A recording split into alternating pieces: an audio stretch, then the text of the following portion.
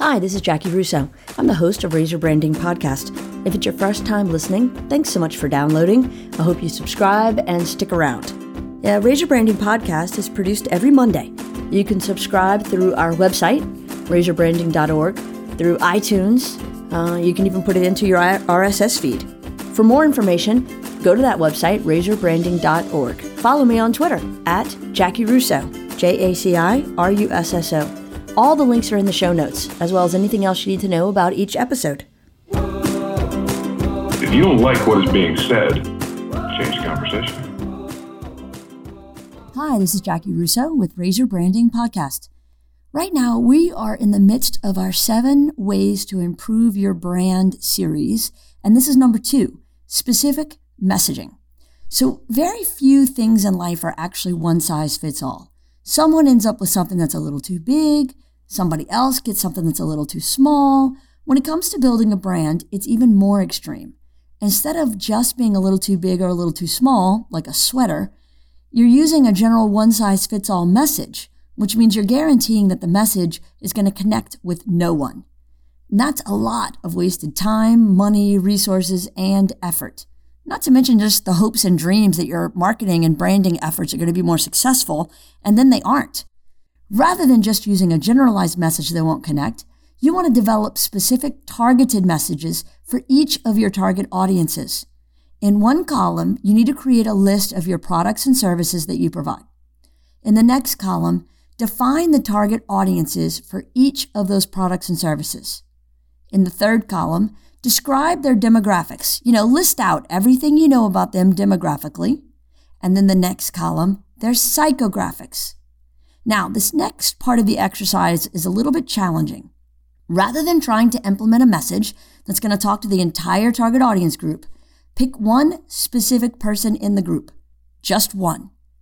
Maybe even think of them as a current client or customer.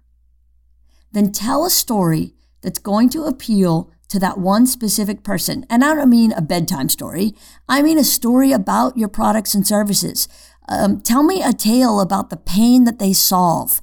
Explain to me how your products and services will make that one person's life better. And I don't mean just the features you provide. Sure, you've been in business 50 years. You have a 100,000 square foot office. You've got 700 employees. You bill in the 50 million range every year. All of that is awesome for you. None of that provides a benefit for them.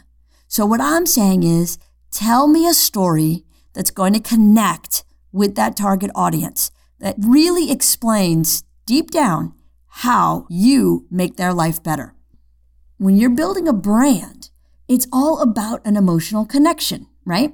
So this story shouldn't just be the logical things. It's got to be the emotional things, the things that really touch on what makes your organization or your products or your services different. What makes them appealing? Why you're so successful at what you do. Give me your why in the best Simon Sinek version. Tell me a story about how your product makes the world a better place. You don't want to speak to their heads. Instead, you want to connect with their hearts.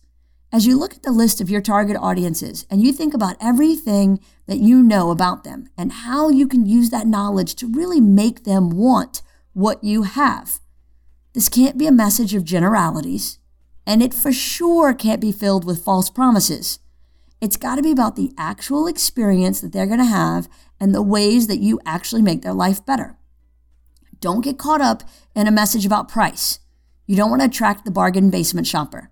You want to build a relationship with your target audience, so you want to focus on the keys to that connection. Next week, we're going to do number 3, which is the points of differentiation. And that might help you kind of figure out how to craft this message.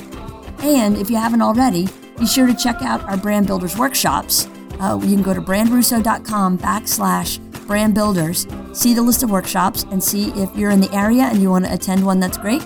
Or if you want us to take the workshops on the road to you, we're fine with that too. Just let me know. Thanks so much.